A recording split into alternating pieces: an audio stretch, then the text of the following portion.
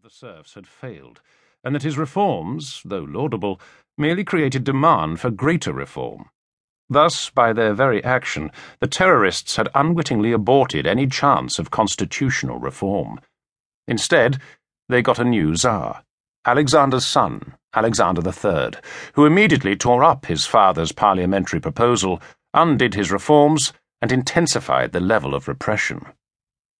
The new Tsar's Manifesto on Unshakable Autocracy, issued within 2 months of his father's death, summed up Alexander III's view on how Russia should be ruled. Liberalism and democracy were considered signs of weakness. For the benefit of all, his people needed to be ruled with a firm hand, and the nation needed to be more Russian. Ethnic languages and nationalistic tendencies were repressed. The vast empire was to be subject to the Tsar's Russification and autocratic rule. The Tsar intended to start teaching his son the art of statesmanship once Nicholas had reached the age of 30. But, on the 1st of November 1894, aged only 49, Alexander III died of kidney disease. His son was still only 26. Following the death of his father, a fearful Nicholas was thrust unprepared into the limelight, reputedly asking, "What will become of me, and all of Russia?" Nicholas II, the last Tsar. Russia in the early 20th century was a mesh of nationalities and ethnicities: Ukrainian, Georgian, Finnish, Baltic, Armenian, German, and Polish, among others. According to the Russian census of 1897, Russians themselves only constituted 44% of the Tsar's sprawling empire. This was far from a happy conglomeration of nationhood, and the Tsar needed all the mechanisms of state control to maintain command of his subjects. Imperial Russia.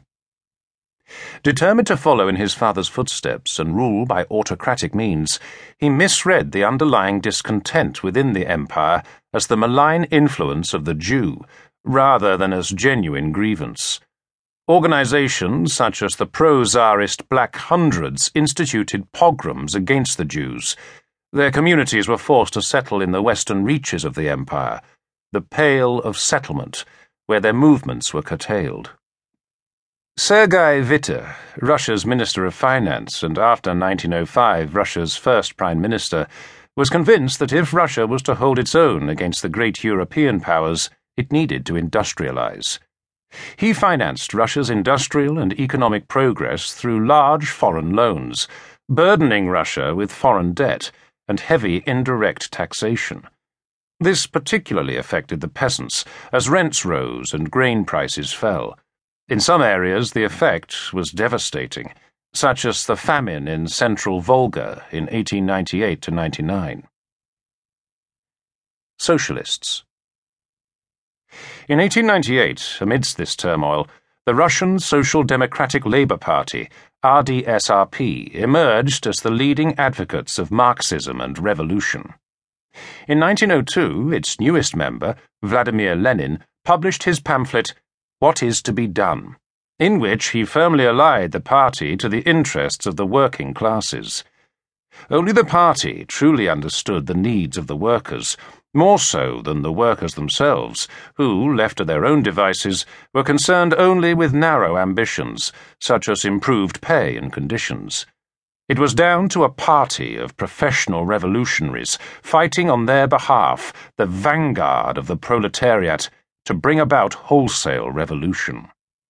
Declared illegal, in 1903 the RDSRP had to hold its second Congress in London, where its members quarrelled to the point the party split into 2 factions, Bolshevik and Menshevik. Bolshevik translates as the majority faction, the Mensheviks being the minority. Confusingly, the Mensheviks were the majority faction until 1917. Both factions agreed that the 3-century-old Romanov dynasty had to go. But whereas Lenin and the Bolsheviks advocated a core of professional revolutionaries under centralized leadership who would lead workers into revolution, the Mensheviks proposed a more gradual approach. Come the revolution, the Bolsheviks would immediately transfer power to the urban working classes, the dictatorship of the proletariat.